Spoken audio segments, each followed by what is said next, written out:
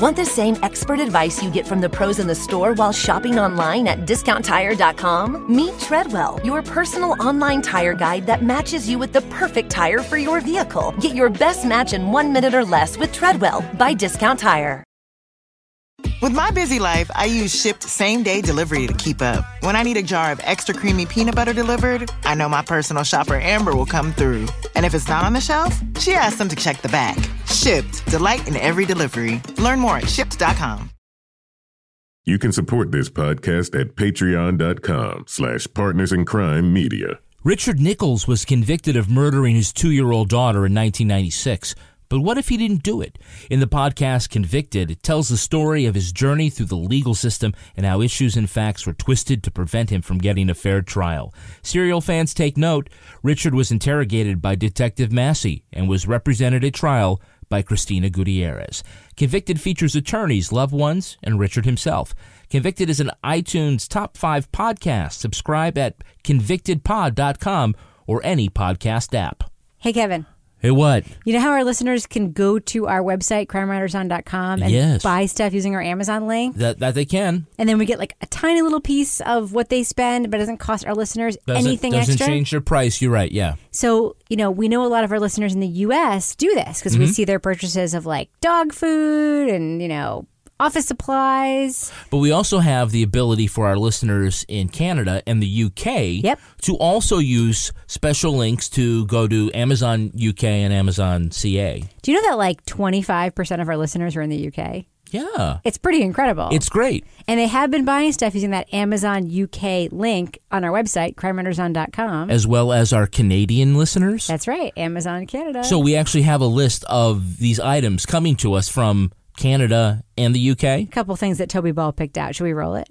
Why don't we roll it? Okay, little international flavor to our reading this week. Starting with Canada. Fred and Friends CA Slow Brew Silicone Sloth Tea Infuser. Handmade Pure Copper Hammered Moscow Mule Mug Set of 4 mugs, which is actually what I'm drinking from right now. Hydro Farm Inc. JSV2 2-foot Jumpstart T5 Grow Light System. Now from England. Guggin Men's Swimming Trunks out of high-tech material swim shorts, bathing drawers, bather's slip, high-quality print, color black. Beat It Sports Stamina Shot Beetroot Juice, box of 15 times 70 milliliters. Clever Decorative Washi Tape DIY Rainbow Sticker Masking Paper Set, 10. Funko Pop Keychain My Little Pony Rainbow Dash figure.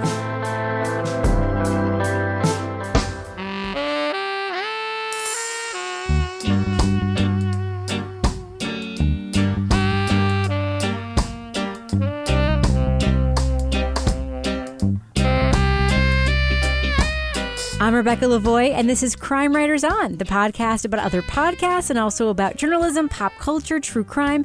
And this week we're going to talk about the latest development. Hush now.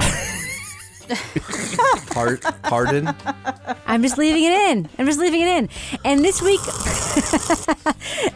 week we're going to talk about the latest development from the Richard Simmons camp. We'll read some of your excellent emails, and we'll also reflect on Netflix's unique revisit to the JonBenet Ramsey mystery, a profile of the case through the eyes of people auditioning for a part in a fake movie. So joining me right now is the host of These Are Their Stories, the Law and Order podcast, my true crime co-author and real-life husband, the heavily medicated, apparently. This is what it says. This is an old script that you copied. It's an old script. When I first had my cold, that I still kind of have. Let me say it again. No, I think you should keep it in. The heavily drinking Kevin Flynn. How are you doing, Kevin? Heavily drinking. Well, you have that big 7 and 7 next to you right now. Who poured that for me? I did. I walked. It was like 1950. I walked in the door, handed her my coat, and she gave me a cocktail. A, you weren't wearing a coat. B, You handed me a cocktail. I did. We had to come down here and record this podcast. Well, it was critical. All right, I'm ready then. Also joining us is journalist, true crime author, former defense investigator, and licensed private investigator, Laura Bricker. Good evening, Laura. Good evening. And rounding out the panel is the very talented noir novelist and co-host of the Radio Free Dystopia podcast, Toby Ball. Hello, Toby. Dos Vidania. Well, we're just going to get right into the swing of it tonight because we have a lot to talk about. And first off, I'm going to bring back a segment that we debuted a couple of months ago. Kevin, can you go ahead and read this for me? Hate and love mail. All right. So we've gotten a lot of correspondence about our episode last week. As you guys probably remember, we talked about 13 Reasons Why last week. We talked about all kinds of things. But one of the things that we talked about that had some other traction on social media was we talked a little bit about the Real Crime Profile podcast and their look at the S-Town subject, John McLemore. And we all had feelings about it, and those feelings spilled out onto social media. And I just want to just go through a couple quick emails that we got in that regard. And one of them I have mixed feelings about, and I'm just going to go ahead and read it and let you guys react. All right. Hi. Just to start off by saying I really enjoy your podcast. By the way, this is from someone named David, and he's in Dublin, Ireland. Okay. Hi, David. Top of the morning. On more than one occasion, David says, you guys, mainly Toby, were able to sum up my feelings toward missing Richard Simmons and Shittown. I was contacting you to thank you for helping me realize I don't like Jim Clemente. Okay. Before I found you guys, I was listening to Real Crime Profile, blissfully unaware that he annoyed me so deeply. Yada, yada, yada, yada, yada. We've basically established ourselves, I think, as tastemakers because we have swayed this nice man's opinion. But David, we don't want to make you not like people. But if that's how you feel, I guess that's how you feel, and I guess we are tastemakers, right? Yeah, I would just say that everything that I saw on Twitter, nobody disagreed with the discussion. Everybody who seemed to be put off by that episode of that podcast were like coming out saying, yeah. The only person that really seemed to like super get into it was Toby Ball. What? At Toby Ball NH. Well, we was like throwing down. I was throwing down a little bit too. I mean, no, Rebecca, don't take credit for the big salad. Oh, that's true. That's true. Well, this actually leads me to a little bit of a hate mail. Then read it. This is from Francis, who says, "Hi, I was really unhappy with your last podcast. I felt that you devoted 10 seconds to Toby versus 5 minutes to yourselves. Nice. Also, you were dismissive and rude What's regarding... your mom's name, Toby? It's Francis. Also, you were dismissive and rude regarding Jim Clemente's take on S-Town. He's a professional who actually knows what he is talking about. Unfortunately, your group, except Toby, has a tendency to spout off on things you know nothing about. This upset me so much, I have unsubscribed, and I have been a listener from the beginning. It wasn't an easy decision. Take care." So I guess Francis will not be isn't hearing listening me. to this one, so No, we but can it's talk not- about Can I it. make a? Wow. I could make a suggestion, which is listen to Radio Free Dystopia. You don't have to go. listen to these bozos. That's right. And Way more Toby on that podcast. you get all kinds of me Yeah, but talking about stuff I don't know about. But it's ironic because Toby records with no shirt on that podcast. I do. Oh, God. He's like a Harlequin romance. what's ironic is that I wouldn't go that far. is that Francis Harlequin clown. Toby Francis seems to think we're not giving you enough time, and that we were disregarded Jim Clemente, but you were pretty critical of Jim Clemente also. So maybe Francis wouldn't have felt exactly the same way had we let you talk more. I don't know. What do you think, Toby? Honestly, Yeah. I don't know. I think I was probably more deferential to the fact that he's like a trained professional, while also just disagreeing with him about some of the stuff that he said. You know, that being said, sort of the social media interaction that I had with him made me question my deference, I guess. Right. Yeah. Well, Laura, I think that you'll appreciate this email. This is from Tara or Tara. I'm not sure. She didn't include a pronouncer. Okay. And she said, "Dear Rebecca, you and Jim Clemente are my two favorite people to listen to. I was taken aback by your rant about him in the last podcast." I don't know. Did I have a rant? I think I just said it was off-putting. It wasn't a rant. But I guess it could have Yeah, been. you were talking about how condescending he was to his co-host. I said it was off-putting. All right. But yeah, It was a short rant. She says, I was taken aback by your rant about him in the last podcast, but then I went back and listened to the latest S-Town episode. Now I'm seeing him in a new light.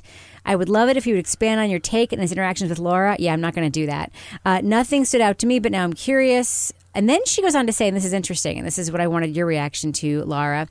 I'm married to an FBI agent, and I'm a criminal defense lawyer. I know a lot of current and former agents. There's a definite mindset and robust ego that seems to go along with the job. Now, you know that criminal defense lawyers have a healthy mindset and robust ego. You've talked about that before in the show. Mm-hmm. So what do you think about a criminal defense lawyer saying that FBI agents have a certain personality?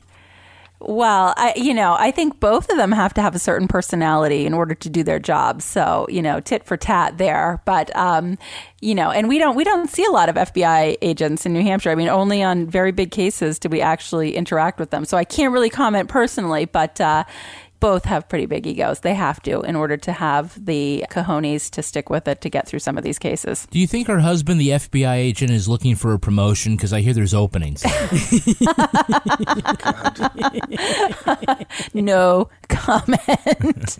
Can I say just like one thing real quick? I hope that like the whole commentary thing from last week about Real Crime Profile wasn't meant to like cause people to like dislike Jim Clemente or stop listening to. Hell no. Like that was totally not the intention, and things got a little feisty on social media. Here's the thing: I can have an opinion about that podcast. I can have an opinion about Jim Clemente and the way he delivers his show. It should not influence other people's enjoyment of the show. My opinion is totally uneducated because I listened to the show a few times and had an opinion about it. And there's some social media stuff I have an opinion about, but dude, if you looked at my Twitter page for like 3 hours of one day, you might form an impression of me that is completely counter to.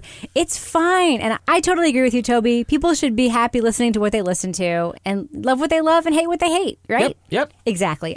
All right. So I got a question, and this is actually, I think, I'd love to just hear you guys each give a quick take on this. This is from Ben, who says, "Hey guys, love your show. Just listening to this week's episode, Rebecca said that she is, quote, not a fan of the trigger warning culture at all, citing Law and Order SVU as an example of how talking about issues can improve our understanding." And then he says, Law and Order SVU literally starts every single episode with a trigger warning. And having warned us that this show is about a team of detectives who investigate the especially heinous sexually based crimes, worst euphemism ever, is it much freer to actually expose those issues? And why wouldn't you be a fan of that is what Ben is saying. Basically, like, what's wrong with trigger warnings? And there are a couple of things about this. There is sort of like the college debate around trigger warnings in classrooms and on campus. And then there's the content debate about it. They're kind of the same. For me, the words trigger warning, I think, have a tendency to infantilize people's ability to listen to things or watch things or experience things or learn things and garner new understanding. I think it also encourages a little bit of play acting and sort of glomming on to sort of real life issues with PTSD and real life issues with trauma.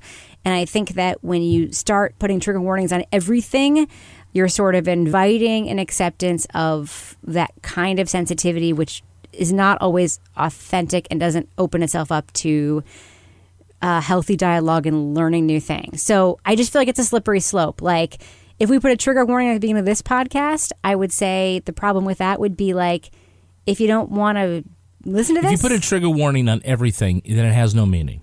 Right. I mean, there is a parental guidance alert for every movie that's made. And so PG-13, ooh, it's not, it's not like, oh, we're keeping 12-year-olds from going to PG-13 movies. It's a general guideline. It's a guideline. You can make the decision. It's viewer discretion. If there is something that is very explicit and that it's out of the norm for its explicitness, and because there's nudity or there's graphic content or something like that, or then that should be a trigger warning. But you shouldn't have a trigger warning for. But should we call it a trigger warning? Well, I don't know. What do you call it? Just say what's going to happen. trigger warning is implying that something is going to happen to you if you consume this For content. some people, it is. We just had a whole podcast That's fine, episode but about this. Wouldn't it be better to with say? 13 reasons. Wouldn't it be better to say this content, like Ira Glass on This American Life, does this better than anyone else? This episode contains discussions that acknowledge sex as a reality, or that acknowledge death as a reality, or then he says that, and if that's a problem for you, maybe you don't want to listen to this episode. Like, it's not a trigger warning. It's basically saying, But that's snarky. Yeah, I guess it is.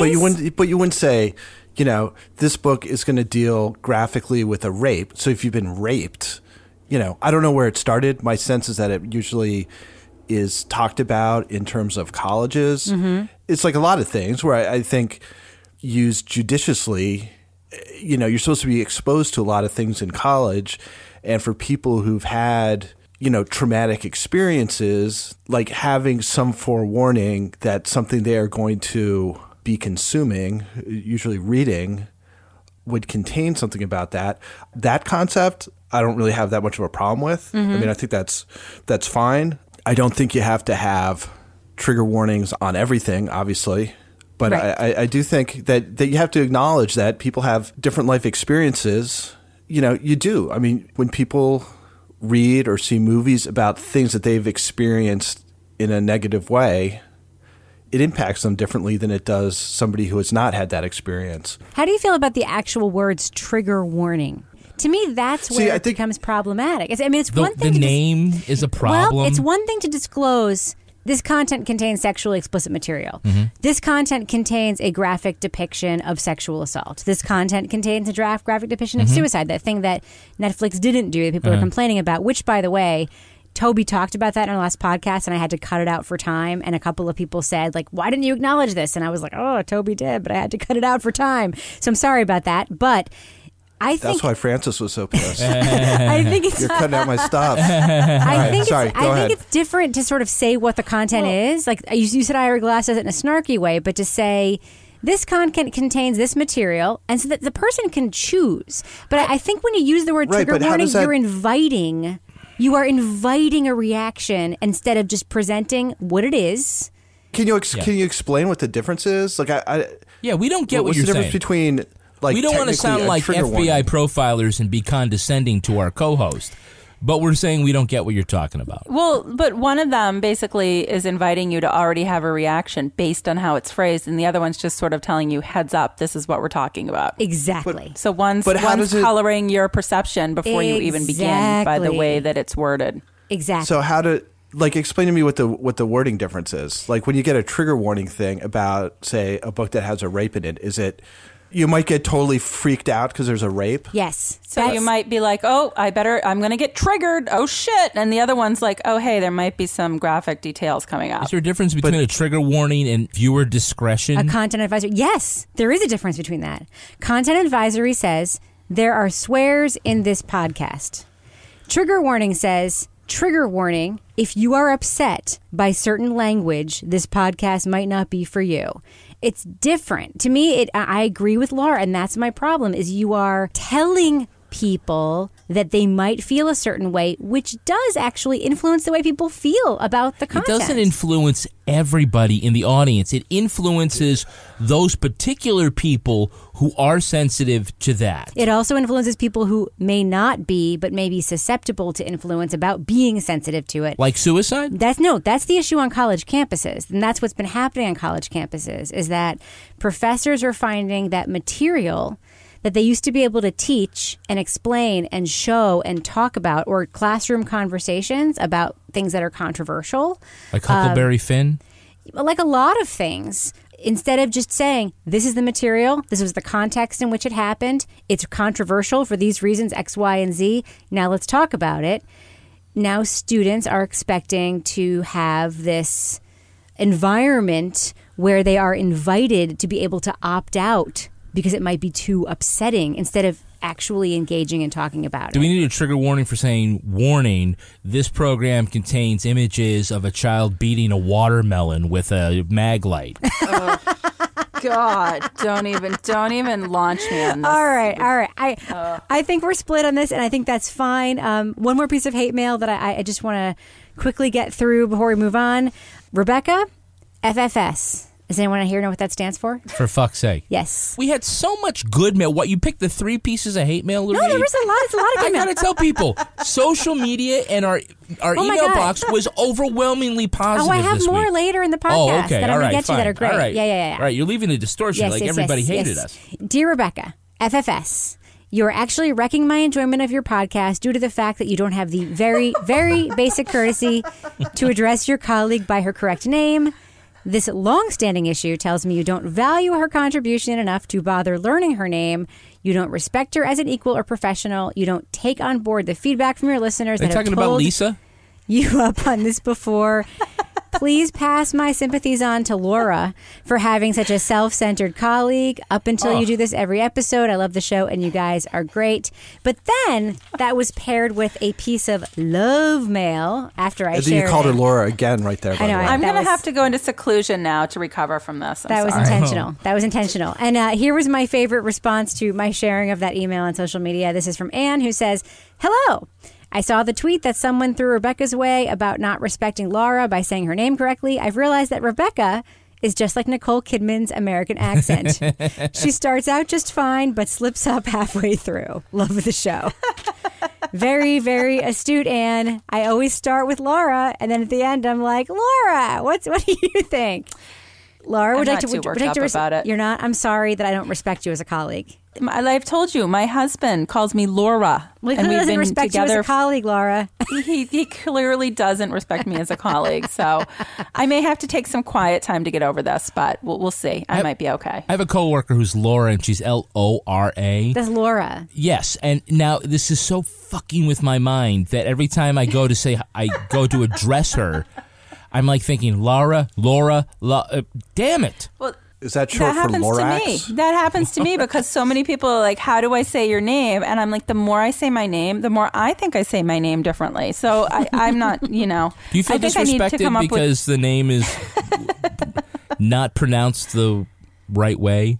Nobody pronounces it the same way, quite honestly. So I think I need to just come up with a really cool nickname and just end this here and now. All right, Brixie. Bricks. Yeah. So, Kevin, it is time for this. Can you please read this? Yeah. True Crime Podcast Update. So we learned this week that Richard Simmons may have gone into seclusion, but his lawyers have not. Richard Simmons is suing the parent company of the National Enquirer and Radar Online for some of the reporting they did during his period of time where he's been missing. Now, Laura, I'm wondering if you can just fill us in a little bit on what is going on with this lawsuit and what is in it? It's funny because, he's been missing and now it's like he's in the news every week. So it's making me a little suspect. So anyway, the lawsuit was filed on Monday in Los Angeles Superior Court, and it's 4 counts of libel, 1 count of invasion of privacy. And it says that these 2 tabloids acted with, quote, calculated malice by publishing stories that stated that Richard had transitioned from male to female. And they were very clear to point out he supports transgender rights, but, he also supports fair and accurate reporting. And what this came out, and this person that was named as sort of the mastermind behind this, or the person that sort of came up with these stories, is our old friend Mauro Oliveira, the author of my favorite book that I've not yet read, King Rich and Evil Witch, the world's expensive self-published ebook ever. So the lawsuit doesn't name Mauro as a defendant, but it states, that Mauro is being accused of blackmailing, stalking, and trying to extort money from Richard Simmons over several years. And that Mauro was the one who went to the Enquirer with stories about Richard. Lots of the stories that we heard then reported in the podcast that we listened to, that he was being held hostage by his housekeeper, Teresa, that she was practicing witchcraft, that he had a sex change. Yes. Yeah, all that stuff that came from Mauro. Mauro, of course, is denying all of this. He says it's false, and the real story about Richard Simmons will come out eventually. He told People magazine on Monday. And then he went on to say that he needed the money for the, quote, health problems that Richard Simmons caused him. So I'm not sure what that's about. The tabloids are standing by their story. Ooh, that's a They're horrible saying, thing to say. That's not something I would ever say in public about somebody. Kevin, I need money What? for the health problems that you caused me. Because that What could health mean problems? anything. Kevin, I need money for all the STDs that you gave me. Rebecca, we're married. They're our STDs. It's like, oh my God, could Stampy face a lawsuit? It Oh could. my God. Could be a tabby cat down the street with a good lawyer. God, my neighbors could come after me for my cat. So anyway, the tabloids are standing by the reporting. They're saying they haven't seen the whole, at the time it came out, they issued a statement. They haven't read the whole lawsuit, but they stand by the reporting. They say it was based on solid sourcing and material evidence, whatever that is. And then the tabloids also in their statement accused Richard Simmons of hypocrisy because, for decades, he has worn dresses and dressed in women's clothes. So, to then say that this is completely false, they felt like was a little bit ridiculous. So another fun thing about Morrow, apparently in part of his thing is he offered to rescind his comments to the Inquirer for a price. So that was the... I'll take it back if you pay me. Classy. Yeah, this is fun. So in the lawsuit, Inquirer it says should say, Morrow, I'll pay you to not take it back. I got my ass on the line. But you're going to like this part. I was like, this is the most ridiculous thing I've heard yet on this. That he stated that he signed up with the agency to publish pictures and videos of Richard Simmons with the sole intent to show how fit and how beautiful he looked dressed up like a female. Oh, God. But then he demanded money from Richard Simmons within 10 days and stated that if Mr. Simmons did not pay him, if he did pay him, he would go say the story was false. But if he didn't, the story was going forward. So, I mean, this is getting interesting. I can't wait to see if Richard Simmons appears in court as this goes forward. So we're finally going to see what's going on with him. I think that we should read his book and we should do a podcast about it. I think that we should do a book review of King Rich and the Evil Witch. We do a Kickstarter to pay for that. Oh, my God. So, Toby, media companies do sometimes hedge their statements when they're being sued. It sounds like the Inquirer is doubling down on the story's accuracy. Do you think the Inquirer actually thinks that their story's accurate, or is this just a gambit, in the legal sphere? I could not possibly conjecture about the National Enquirer in any way, shape, or form. I would imagine they're going to try and brazen it out. I don't know. I've never gotten beyond the front page of one, so I don't even know what's in it. Right, but the National Enquirer has famously accurately reported some breaking news stories that were seen John as Edwards. Yeah, a the lot. John Edwards affair. Yeah, It's happened. It's happened more often than you'd think with the Inquirer. But Kevin, can you just go ahead and we've talked about this before? Explain why once again that Richard's libel case, his burden of proof is going to be so much higher. It's higher because he's a public figure. And so part of the case that he has to prove is malice. Whereas if it were a libel case with a private citizen, they don't have to prove malice. And so malice means that the publication had to have acted recklessly or known that the allegations were false and printed them anyway.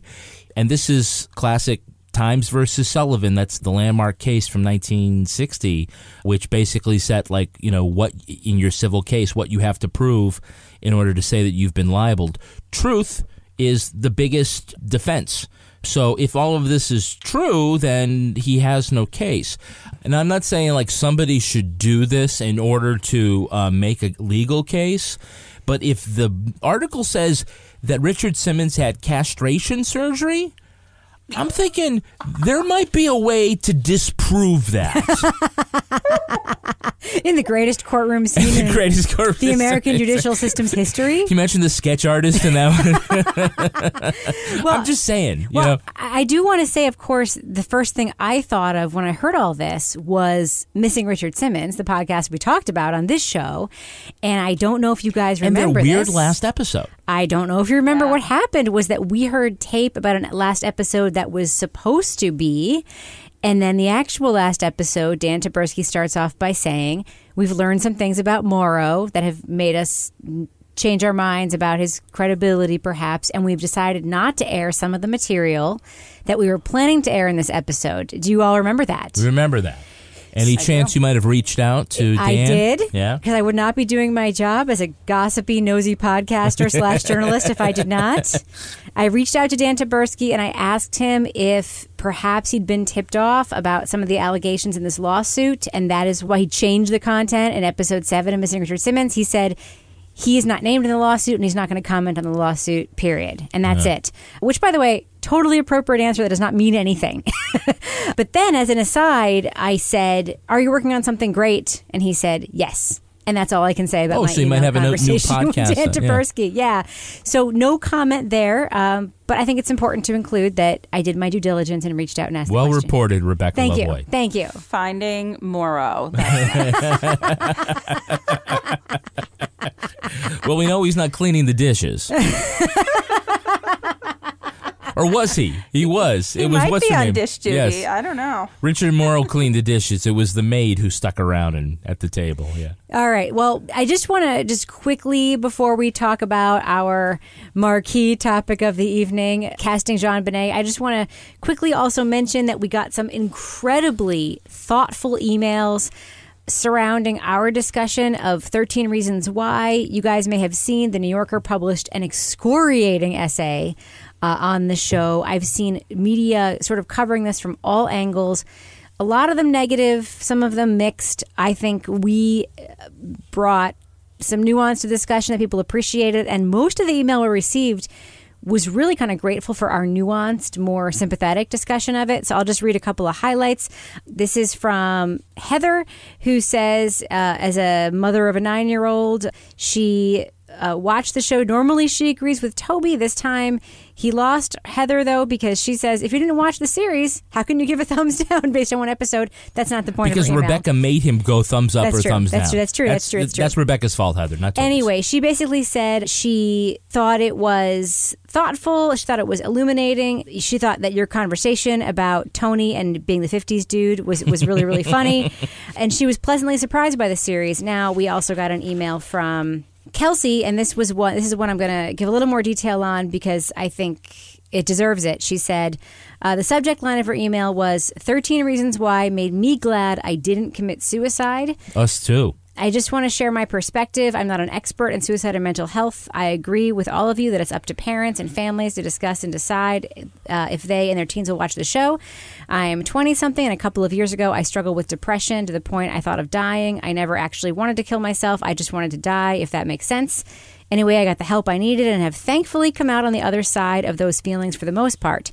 I was shocked when watching 13 Reasons Why that they showed the actual suicide, but in a way I was also glad. One of the thoughts that crossed my mind during that dark time in my life was dying the way Hannah did in the show. I always pretty quickly decided against it because it seemed like a painful way to go, and I was too depressed to actually do anything. Seeing that scene confirmed for me that my decision not to commit suicide was a good one. The scene was painful. Thank you for talking about the show. No one else I know has watched it. It was fun to hear some other perspectives. I agree it was good storytelling. You can use any of this if you want on the podcast, and if not, it doesn't matter to me. And you can use my real name or just call me ABCDE because that is a name I have seen in real life, and it is definitely the crime of a lifetime. I love the show. So I just want to really say to Kelsey, thank you for sending that email. Yeah, I wrote to her. Did you write to her too? Maybe. Yeah. I wrote a bunch of emails this week. Yeah. We really had some great, thoughtful stuff. We did, and they were on all sides of it. Mm-hmm. Somebody says this is Greg, he says the gravity of the subject matter does not exclude the series from criticism. I've faced backlash from people that I've discussed it with. The show's popularity does not excuse the makers from treating it like a season of an adult soap opera with a manipulative cliffhanger ending. Very, very fair points that Greg makes. And then finally, from Felice, this is a long email, so I'll just read some of the highlights. She is the mother of 3 teens. She says that her 16-year-old and all of her friends have watched the show through at least twice. My 19-year-old watched it as well. And then she basically says suicide has always been a hot topic. You know, she talks about Dear Evan Hansen, a wonderful and consistently sold-out Broadway musical that will probably win a few Tonys, is about the aftermath of teen suicide on his family, friends, and school. She says, I love the series. You are not alone, Rebecca. I'm still a big YA fiction reader.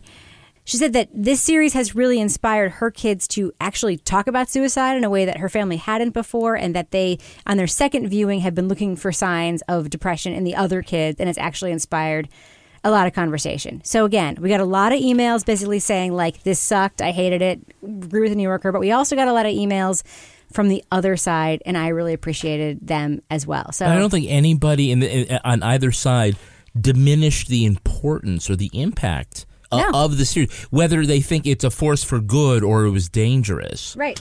I just realized we've only given 10 seconds to Toby again this episode. That's Maybe. right. Toby, are you weigh in? surprised to hear that so many of our listeners have so much to say about this show? No, I mean, I think people who watch it have been talking about it. I mean, I think that's part of what's made it kind of the sensation of the moment that it is. Kevin, are you surprised to hear that so many of our listeners are so insightful and smart? No, I'm not actually. I mean, I just want to point out, we've got a lot of great emails. I just have to tell you briefly about the one that we got today from a guy who's a listener. And he said that several years ago, he broke up with his girlfriend and then she committed suicide and in the note blamed him. Oh, yeah, that was a great email. And, it was like, I hope by now that people have told him it's not your fault, even though they say that. But in your heart, I'm sure that is a very hard thing to put aside. I think he knows it wasn't his fault, but he found it upsetting that they would portray that. Yeah. Yeah. And that's really fair. Yes. And it's unfair to him, but he had a very thoughtful email and wanted to express that he enjoyed our discussion about it. It hits different families different ways. I think everybody has, responded to it in a very adult way. And I thought what could have been a very controversial podcast episode for us was super positive on all sides. So you're patting us on the back right now? No, I'm patting our audience on the back. They are super. Your question was, I surprised about the audience? Can you just pat me on the back for moderating? You were a great moderator. We had a great. The three of us were fantastic. The Laura, 10 seconds Toby, and Toby I. was on it were awesome. Toby's always great. Is Toby still here? Yeah, I'm still here. He's still here, yes. Francis is really pissed, yeah. I'm just taking it all in. Just taking it all in. Enjoying the adulation from Kevin. But our audience is really fantastic. I know this because they're thoughtful, they're well-read, and when they're not reading, they're probably listening to audiobooks from Audible. Oh, definitely. 100% definitely. Yeah. Do you love books but find that you never have time to read them? Well, you should try Audible, because not only with Audible do you get a fantastic selection of literature for your ears, you own the books. You're not renting them, so you can access them anytime, anywhere, right from your smartphone, and over 500 MP3 players. I know you don't believe there are 500 there MP3. Aren't. Somebody counted, and Audible did it. They have the great listen guarantee, so if you decide you don't like the book you choose, no questions asked, you can exchange any book for another title. Now, guys, we are always consuming things with our ears when we're not listening to our own podcast. Well, I am. Yeah, Rebecca, tell me about a 16-book series? Oh, I just finished that 16-book Deborah Cromie mystery series. 16 British audiobooks? Mysteries. Oh, yeah. We're essentially giving back all the money to Audible that we're making by reading this ad. Yeah. I love Audible so much. I'm an addict. I think nothing of buying extra credits. Tell us the books. I listened to that 16-book Deborah Crombie British mystery series. It's the James and Kincaid series, but now I've started listening to a new series. Does it have 57 books? I hope so. Is it the encyclopedia? By Ian Rankin. It's about Inspector Rebus, and it takes place in Edinburgh, Scotland. And yes. Barely understand what the guy's saying about half the time, but I'm really, really enjoying it. It's very dark. It's very fun. That's Ian Rankin's Inspector Rebus series. Toby, do you have an audiobook recommendation? I would recommend the James Lee Burke audiobooks. He's a mystery writer. His Dave Robichaux novels take place in New Iberia, Louisiana. They're read by this actor Will Patton, who I think is really good. Is it performed by or read by? I'm always interested to say what they say at the beginning of the book. Performed by or read by? I don't know if they say performed or read, but he does, I find like sometimes the performance stuff is a little off-putting, but he does, I think he's really good. Laura, do you have an Audible recommendation for folks? I have been binging on Netflix recently on my newest BBC crime show, Shetland. By Anne Cleeves. That's it, yes. It's great, and I love it because it's just got this awesome atmosphere where all these mysteries take place. But obviously, the BBC show is a little behind the actual series. So now that I've binged through all of the shows, I can go to the latest book on Audible. And the latest one that just came out is Cold Earth. Yes. And it's book number 7. And I am like watching these things like day and night. I was just so addicted. So I'm very eager to hear the audiobook so that I can keep up with Jimmy Perez, who is the lead detective in the stories. Anne Cleeves is great. I've listened to every single one of her books on Audible, including the entire Jimmy Perez Shetland series and the entire Vera series. It is great. She is great, and those books are great. You can't make more time, but you can make the most of it. Turn your walk into the woods with the dogs into something more with a free trial at Audible. Go to audible.com/crime to start now. Ignore your family while listening to books, just like I do. audible.com/crime. You'll thank us. I swear to God you will. It's great. And you'll look fantastic walking through the woods or going to work with your new wardrobe from Le Tote. Oh, Le Tote. My good friend. Le Tote is a great service. They send right to your door a new outfit every week, month, whenever you want. Twice a week if me. Twice a week if it's you. It's a fashion subscription box that sends you brand name clothing and accessories right to your door for one low monthly fee. You basically can rent up to $700 worth of fashion from designer brands like Free People, Nike, Rebecca Minkoff, and more, just all month long. And then when you're ready, you put it in the bag, send it back to Le Tote, and they've already got another wardrobe selection made out for you. It's kind of like raiding your best friend's closet. Laura, tell us a little bit about your Le Tote experience. I have to say, I love this. I've been doing this now for about a month. And what I particularly recently have been telling people, I went on vacation, I overindulged a lot, and I came home and none of my clothes fit. And nobody wants to go buy bigger clothes, but you know what? I got some clothes that week from Le Tote that were just a little bit bigger. They hid my vacation bump, and then I can send them back, and I don't have to commit. But it was awesome because I was like, oh, this is good. I still feel pretty. I feel nice. I just got some clothes that were a little bit more flowy and kind of, nobody needs to know that I drank 30 painkillers while I was, doing whatever. But a day. Yeah. But it's great because it's like, every week you have something new to wear. And literally the minute that you take that to the post office and they scan it, you get an email from them. So like 2 days later, here's my new clothes. It's awesome. Right. It's basically like the old Netflix model where you can wear it and put it all back in a week. You can keep it all month. You can consume as much Le Tote as you want. Right, Rebecca? Yes. And I just like the fact that I love that feeling when you wake up in the morning and you have something new to wear. Mm-hmm. You can have that feeling every freaking day when you have Le Tote. It's pretty great. Yeah. So go to Le Tote, LETOTE.com and get started for as little as $39 a month. You'll get 50% off your first month when you enter promo code CRIME. That's crime at checkout. Once you sign up, you'll receive a completely customized tote within days. Wear what you want, return everything in the mail when you're done, and repeat all month long. And if you like something, you can keep it and buy it. Again, that's letote.com. Enter the code CRIME and feel fabulous with fashion delivered right to your door. Moving on. Netflix has released a film looking at the perceptions and legacy of one of the country's most famous child murders. In casting JonBenét, the filmmakers gather dozens of would-be actors from Boulder, Colorado. That's, of course, where JonBenét Ramsey was murdered and where her family lived. And those actors think they're auditioning for a potential movie. Instead, the actual focus is to hear their theories about their case, their personal connections to the player, and their own experiences and their own lives. This is a directorial exploit from Kitty Green. She's actually made this kind of film before with a movie called The Face of Ukraine, casting Oksana Bayul.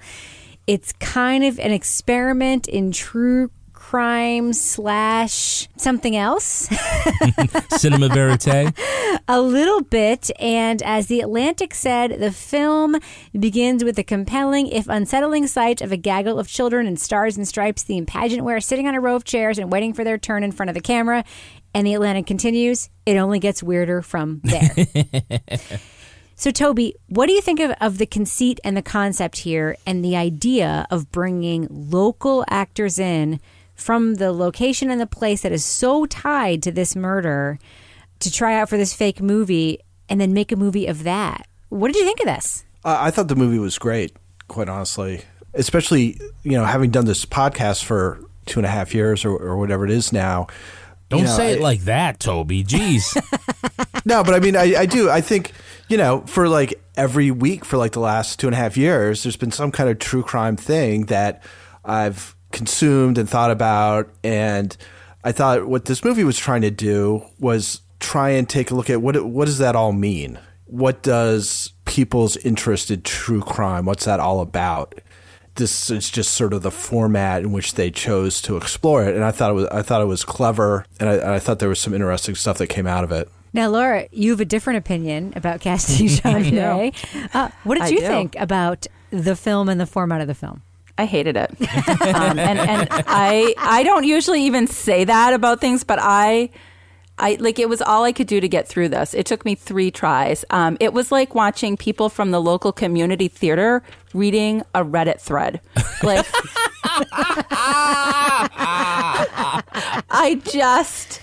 I don't want to belittle the crime. Who cares about this crime anymore? I mean, and I don't mean it like that, but I mean, like, seriously, it's like watching something else about OJ. Like, enough. I mean, why now?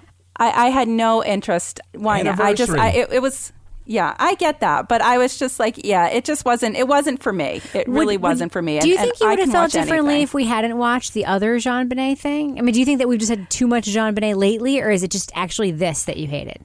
I did not like the format of this. I did not really care I don't care what all these people think about this case that's old, that we've already rehashed like 30 times in other things. Like, I don't care anymore. And it's not that I don't care what happened in this case, but like, we've heard so much about this case. Like, why is it that these people's opinion is now going to change how we're thinking about this case? Because it's not like we haven't overanalyzed and gone over every minutia of this case that exists in the time before now.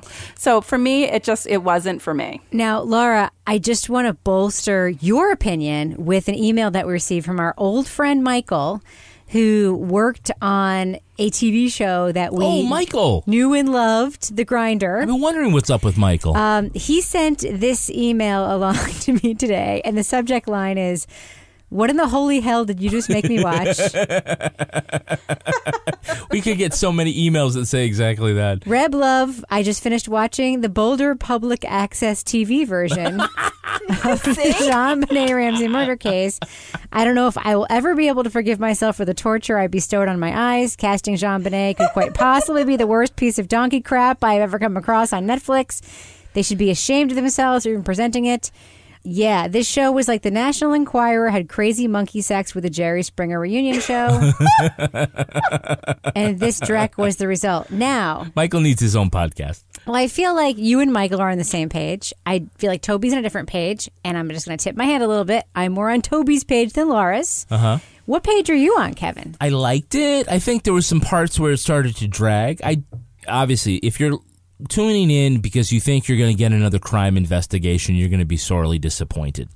I thought it was an interesting concept to get these people, and I think, we kind of get enough of the JonBenet story, even if we hadn't gotten sort of a reminder from all these other things. So through the audition scenes, we got enough reminders of the crime. Enough of the people reading certain lines. It was informative enough that you remember the thread of the actual case. And it ended up being a study in not only these people, but in the way that they remember a traumatic case. I thought that was pretty unique. I definitely liked the police chief, who was also a quote-unquote sex educator. What, the BDSM guy? Yeah, he's showing her, You mean the guy who was auditioning to be the police chief? Yeah. He's a bounty hunter. A bounty hunter, that's what it is. Yeah. Yeah, who brought out, talking about how flogging, and you got to go like this. And breast bondage. Yes, exactly. Yeah. That was amazing. And we eventually have to talk about Dixon. And then all the Santas. All the Santas. Because apparently Boulder is home to a Santa college. That's why there are so many Santas in Boulder. Get the fuck out, there's a Santa college. Yeah, a listener told us that. So, how do you get a scholarship to Santa College? I eat a lot of cookies and drink a lot of milk. Have a big beard. You could so get that scholarship if it's cookies and milk. Oh, eat me. One of the things that I thought was really interesting was that we had a lot of people auditioning for this who were community theater actors, who some of them I thought really brought it. Some of them did. And a listener actually wrote to us and said, this is from Mary, who said, I thought it was going to be kind of shitty and small town gossipy. I would endure the weirdness just to get to the ending that plays out. I found it all of a sudden compelling and riveting, if not slightly devastating. Those local actors brought it. And I thought the local actors brought it too. But one of the things that was really interesting is how many of them had personal connections to the case. You have the voice teacher whose students know, JonBenét. You have guy drove by the guy who was trying out for Patsy, who revealed that her parents met the Ramseys, matriarch and patriarch, quote, several times. Because of her brother's murder, they connected her parents with his parents. You have that guy who said that he was effectively his girlfriend's alibi. She worked with John Ramsey, and she was a suspect, but he was the alibi for her. I don't know. I mean, I feel that woman like who lost 3 kids. Yes. Well, yes. The guy who woke up dead next to his lover. But Toby, isn't this about what people then reveal about themselves when they he start? Didn't wake up dead. The lover was dead. Yes. Yeah. Sorry. He woke up dead. Yes. Exactly. But Toby, isn't Lover this was fine. Isn't a Me lot? use words pretty. Isn't this a lot about like what draws people to the stories because of what it reveals about them and their desire to be close to stories like this? Yeah. I mean, I may have completely misinterpreted the whole thing, but I thought the actual JonBenét Ramsey part of it was really just more of an excuse to kind of explore, getting some people who obviously had some, affinity for the story because they were interested in being part of this movie that was about it. They obviously knew stuff about it. They lived in the area. And then, trying to figure out why. What's your connection? What's your connection to this? Why do you find this worthwhile or valuable? I think they got some answers, or at least sort of hinted at answers, but I kind of felt like you could have done that about any of 10 different cases. Just casting whatever. Is really a matter of getting people in that setting to kind of reflect upon themselves. I thought one of the kind of clever, although I wonder what kind of. There are obviously more people than you saw talking on camera. So there must have been some kind of process by which, like, I'm sure some people were just kind of boring. And then there are probably other people who said, there's no freaking way you're going to trick me into thinking I'm trying out for a movie and then use this footage. But especially when they talked about, like, how do you, what about you makes you so, like, good for this part? And then people started to make those connections between their lives and the JonBenét case.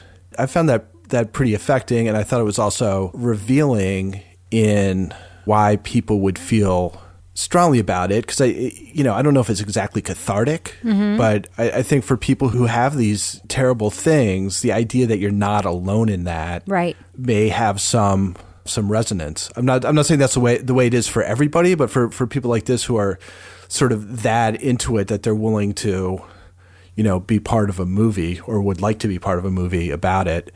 I thought the whole thing was pretty good. There were a few scenes that I was like, didn't seem like they necessarily belonged, that I thought actually kind of detracted from what they were trying to do. But for the most part, I thought I was really interested the whole time.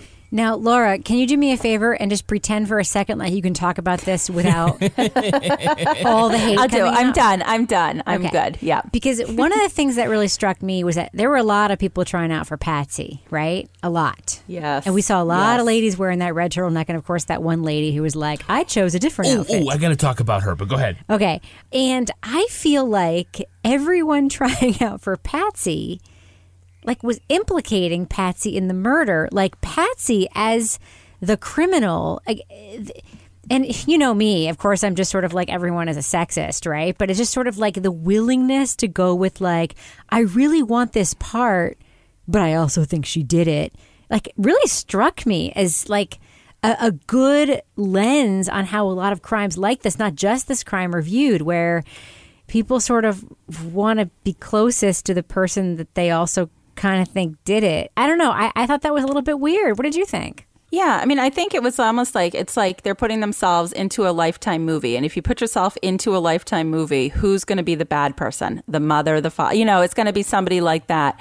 But I think it made maybe if you're trying to portray that character, I think it would make it easier to portray the character if you think the person is hiding something as you're going in to sort of audition for that role. If you think there's more going on behind the scenes. I mean, that's how I was looking at it. Like, it definitely would make it add a lot more depth than just going in as the mother who's upset and worried and scared and what's going on.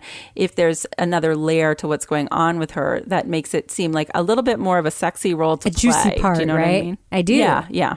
Now, to something Toby said earlier, Kevin, about using the footage. You think these auditionees just came in and signed a release? Oh, yeah, sure. Yeah, so like they didn't know they were being it wasn't a trick. No. It's just sort of like, we reserve the right to use this footage in any way we'd like. Right. And they're hungry actors, so they were just like, yes. That's how it works, right? Exactly. Okay. Exactly. Yeah. I mean, they signed it What away. were you going to say about the Pearls lady? Okay, so this is my vision of probably what happened behind the scenes. Okay. So you have every Patsy Ramsey wannabe getting the same red costume. Christmas sweater, right? Everybody has the same Which outfit. the production had to do. Exactly, right. That's the whole thing. The visuals. The police chief wears the same blue shirt and tie, and all the John Ramseys wear the same They blue didn't pajamas. come wearing that. No, absolutely not. Right? They got stuff for everybody. I can imagine this woman came in, and they're like, "Here's your red sweater," and she's like, "Oh no, Patsy Ramsey wore pearls and a blue thing," and like them trying to convince her. Because this is what their whole like visual thing is based on, is that everybody's going to be wearing the same costume.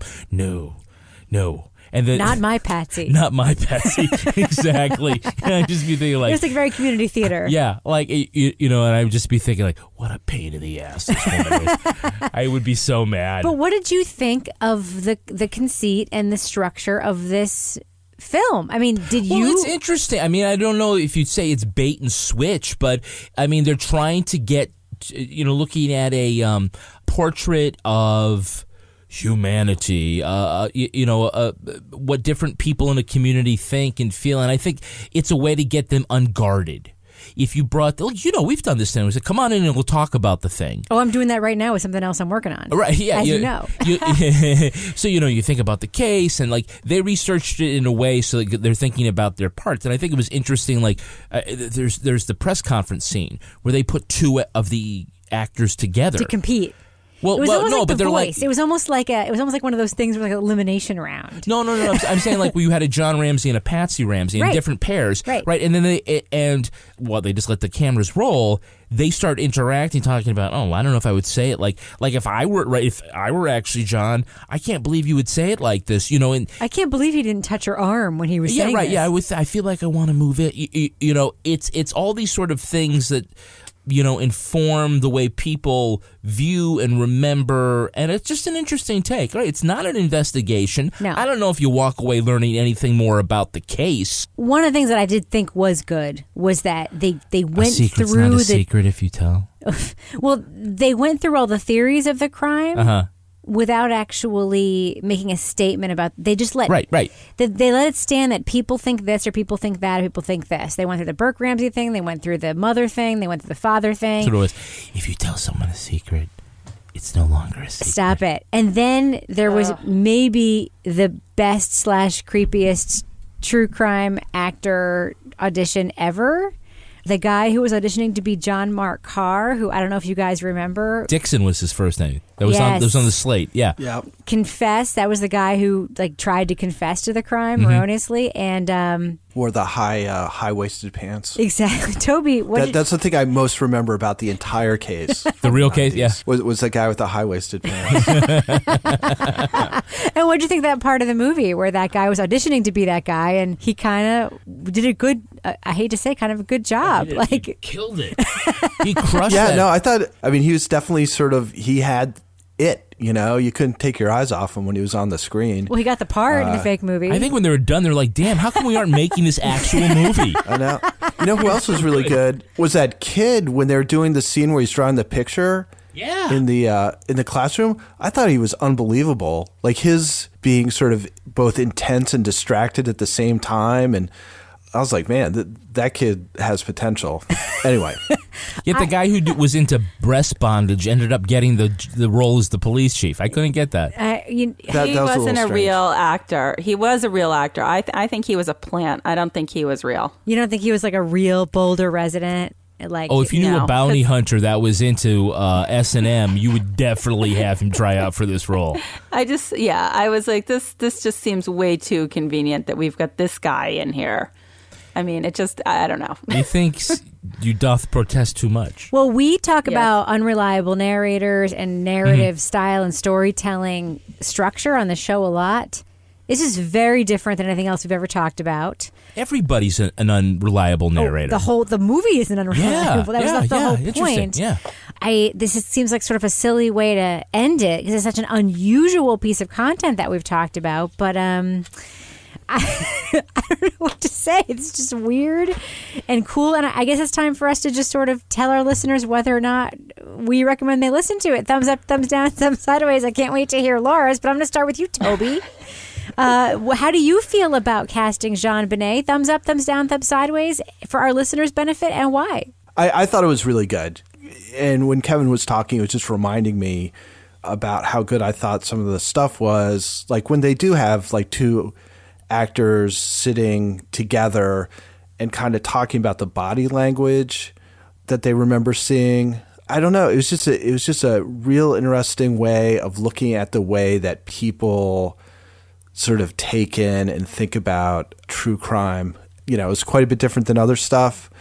But if like that description sounds like something you might be interested in, I thought they did a really nice job with it. What about you, Kevin? I agree with Toby. I think it was, on the interactions with people. Remember the one woman whose theory was that Patsy walked in on John having sex with JonBenet? And not regular sex. Weird sex. Weird sex.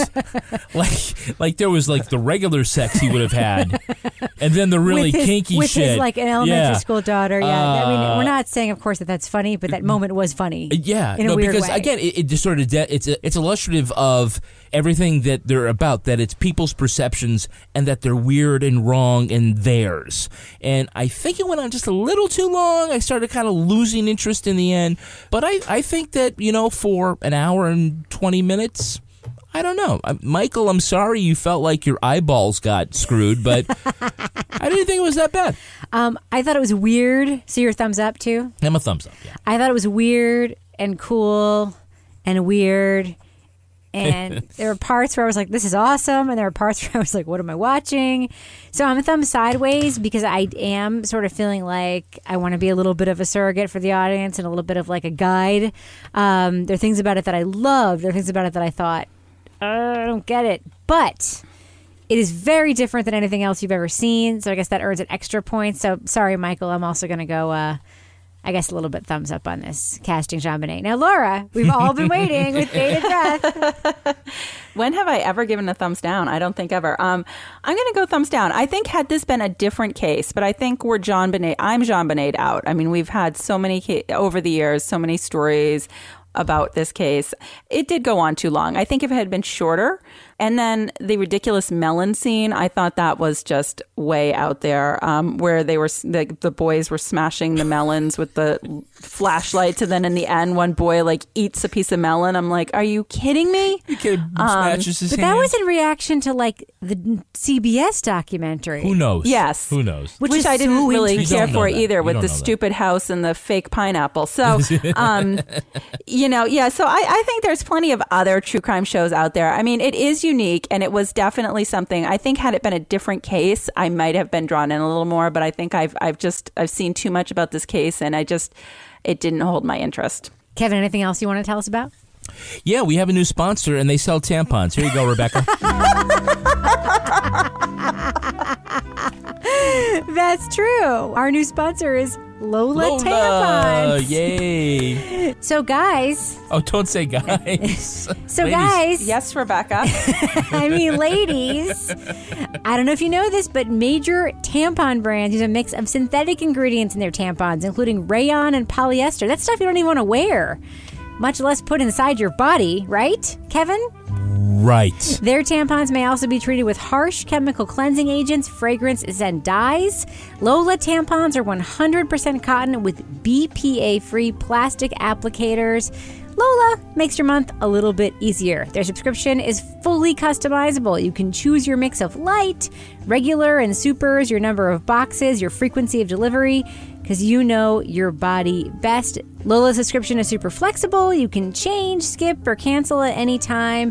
Founded by women for women, and for women who send their men to the store to buy tampons. Yes. And they're wonderful men, by the way. Kevin, you've never complained about doing it. I know. But I know you don't actually like it. But yes.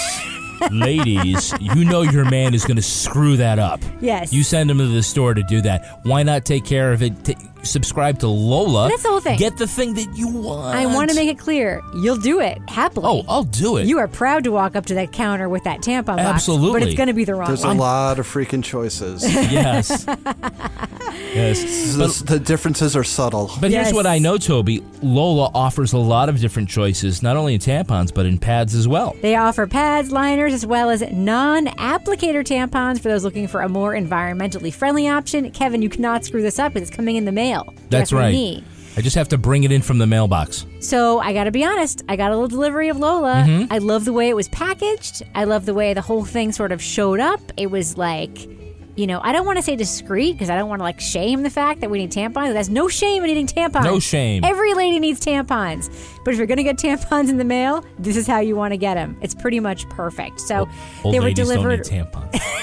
They were delivered right to my door in a cute box, personalized with exact variety for my needs. 100% cotton, BPA free, leaves me worry free about what I am putting in my body and what I am putting in the trash. It is all good. So there is something that you can do for 60% off of your first order. Visit mylola.com and enter crime.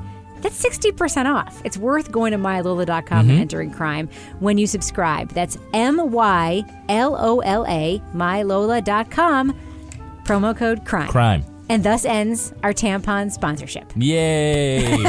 Thanks, Lola, for Does this sponsoring. mean we've really arrived now, I Dude, think. we have arrived. We've had underwear. We've had tampons.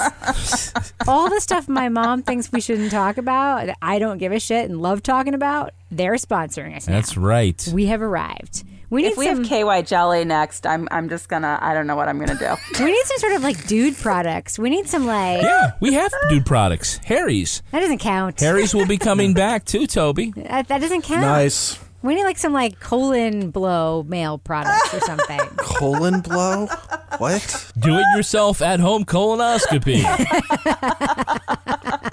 Now you can do a colonoscopy with this app. Anyone anywhere can click on and view the video of this going into your rectum. Bendoverandcough.com. Then you can create an animated GIF and share it on Twitter. This is totally triggering me.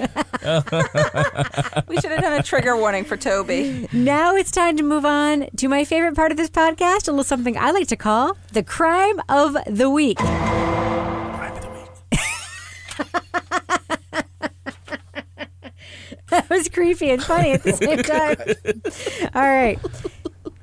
A police chase that started in Maryland ended in Pennsylvania when cops used a spike strip to blow out the suspect's tires. When authorities asked the driver to identify herself, she said her name was Hillary Clinton. Of course, it was not the former Secretary of State and winner of the popular vote in the 2016 presidential election. It was actually 36-year-old Holly Lynn Donahue. Though she refused to take any drug or alcohol tests, Donahue was booked for driving under the influence and fleeing police. So, panel, here's my question for you. If you were to get pulled over by the cops and felt like using a political alias, what political alias would you choose? Toby Ball, I'm going to start with you. It's too easy. Carly Fiorina. Why is that? Because of our affair. Oh, my goodness. Oh, I forgot about that. So, Laura Bricker, if the cops pulled you over, what political alias might you use? The real Rebecca Lavoie.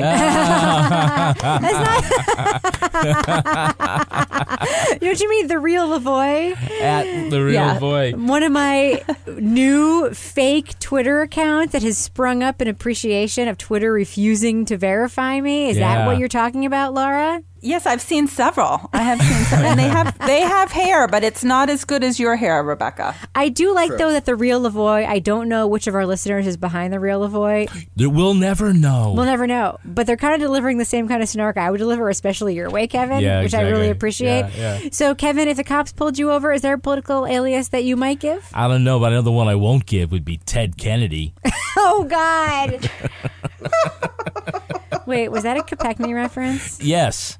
I know which one I'd pick. Tiffany Trump, because they would just let me go because they want to forget about me as quickly as possible. All right. So, Laura Bricker.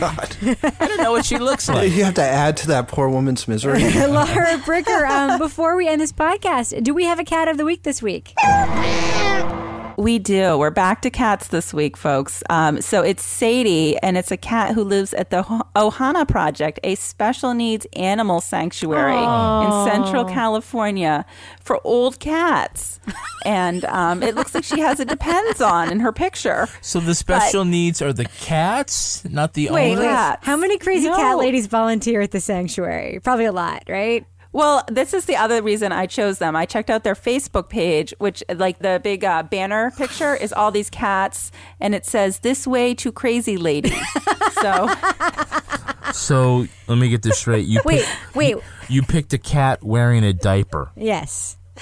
They saved his life. So can we just say, like, what is the name of the place in case our listeners love cats as much as you do and want to, like, what I'm saying. Throw them a few bucks? Like, what's the name of this place? The Ohana Project, OHANA, a multi-species rescue for elderly, injured, or special needs animals. Especially cats. Well, listeners, if you love cats as much as Laura, you want to donate, look them up and make sure that you let them know you heard about it here on Crime Writers On. So, Laura Bricker, if other very sad cat charities want to pitch you and tug at your heartstrings to make their cats Cat of the Week, how can they reach you on Twitter?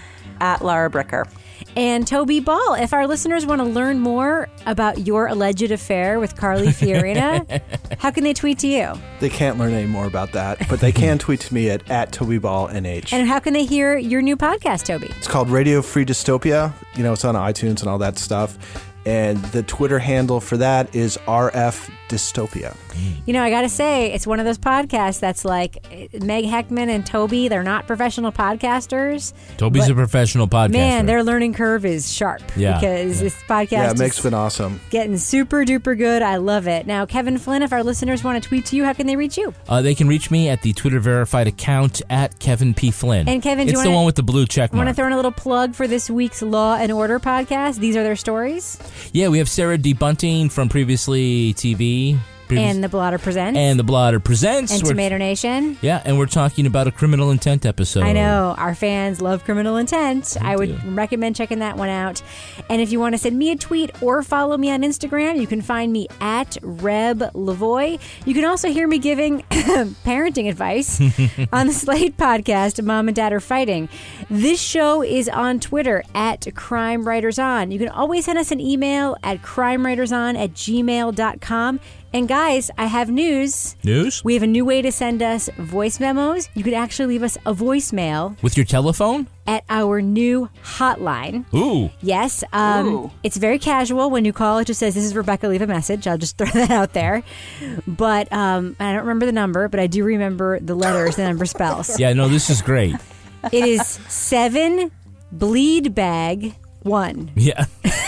7 bleed bag 1? Yeah. It's 7 that sounds bleed bag 1. Whatever those numbers are. There's like a website where you can plug in your number and phone spell, I think it is. I got a very She didn't pick that term. I got a very obscure number and I just plugged it in and that was one of those 7 bleed bag 1. So you want your voice in the podcast? Yeah. Call us and leave a message. Before you close this podcast app, leave us an iTunes review. It makes a huge difference. Go to our website, crimewriterson.com. Buy stuff using our Amazon link, no matter what country you're in, and sign up for our newsletter.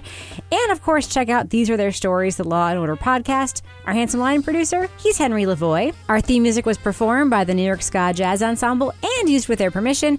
This show was recorded in Square Egg Studio at Partners in Crime Media, a.k.a. The Closet in Our Basement, formerly known as Studio C. On behalf of all the crime writers, thanks so much for listening. We will catch you later.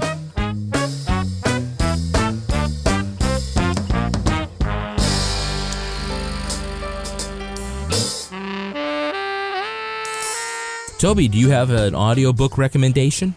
I think almost all the James Lee Burke novels that are audiobooks that are read by Will Patton are really Kevin good. just hit his funny bone, like, really badly. You could have edited that. And he might be dying. Oh, no. I dropped an crime of the F-bomb in week. the middle of Toby's I'm sorry, Toby. All right, stop talking. I didn't even hear it. Oh, he don't. You know, it's just, it's like he literally collapsed in a pile of pain. Oh, no. All right, can you just start the whole thing again? You're going so great. I'm sorry, buddy.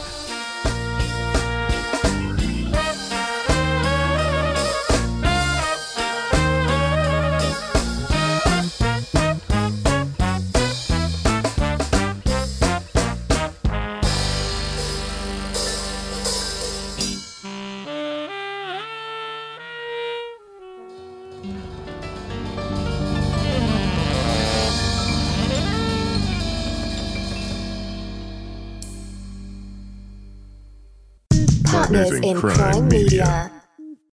Chapter 1, Wayfair welcomes you to the Wayborhood. Our hero, Titus Burgess, ambled down the stylish street of an enchanting utopia. A woman waved from a chic lounger. "Welcome to the Wayborhood," she said, "where Wayfair helps everyone create a home they love." Titus stared in awe. Bohemian Boulevard, Trendsetter Terrace, Mid-Century Circle. Titus, you're reading the Wayfair catalog. Oh, you'll love Chapter 2. Wayfair's fast and free shipping saves a potluck. Wayfair, every style, every home.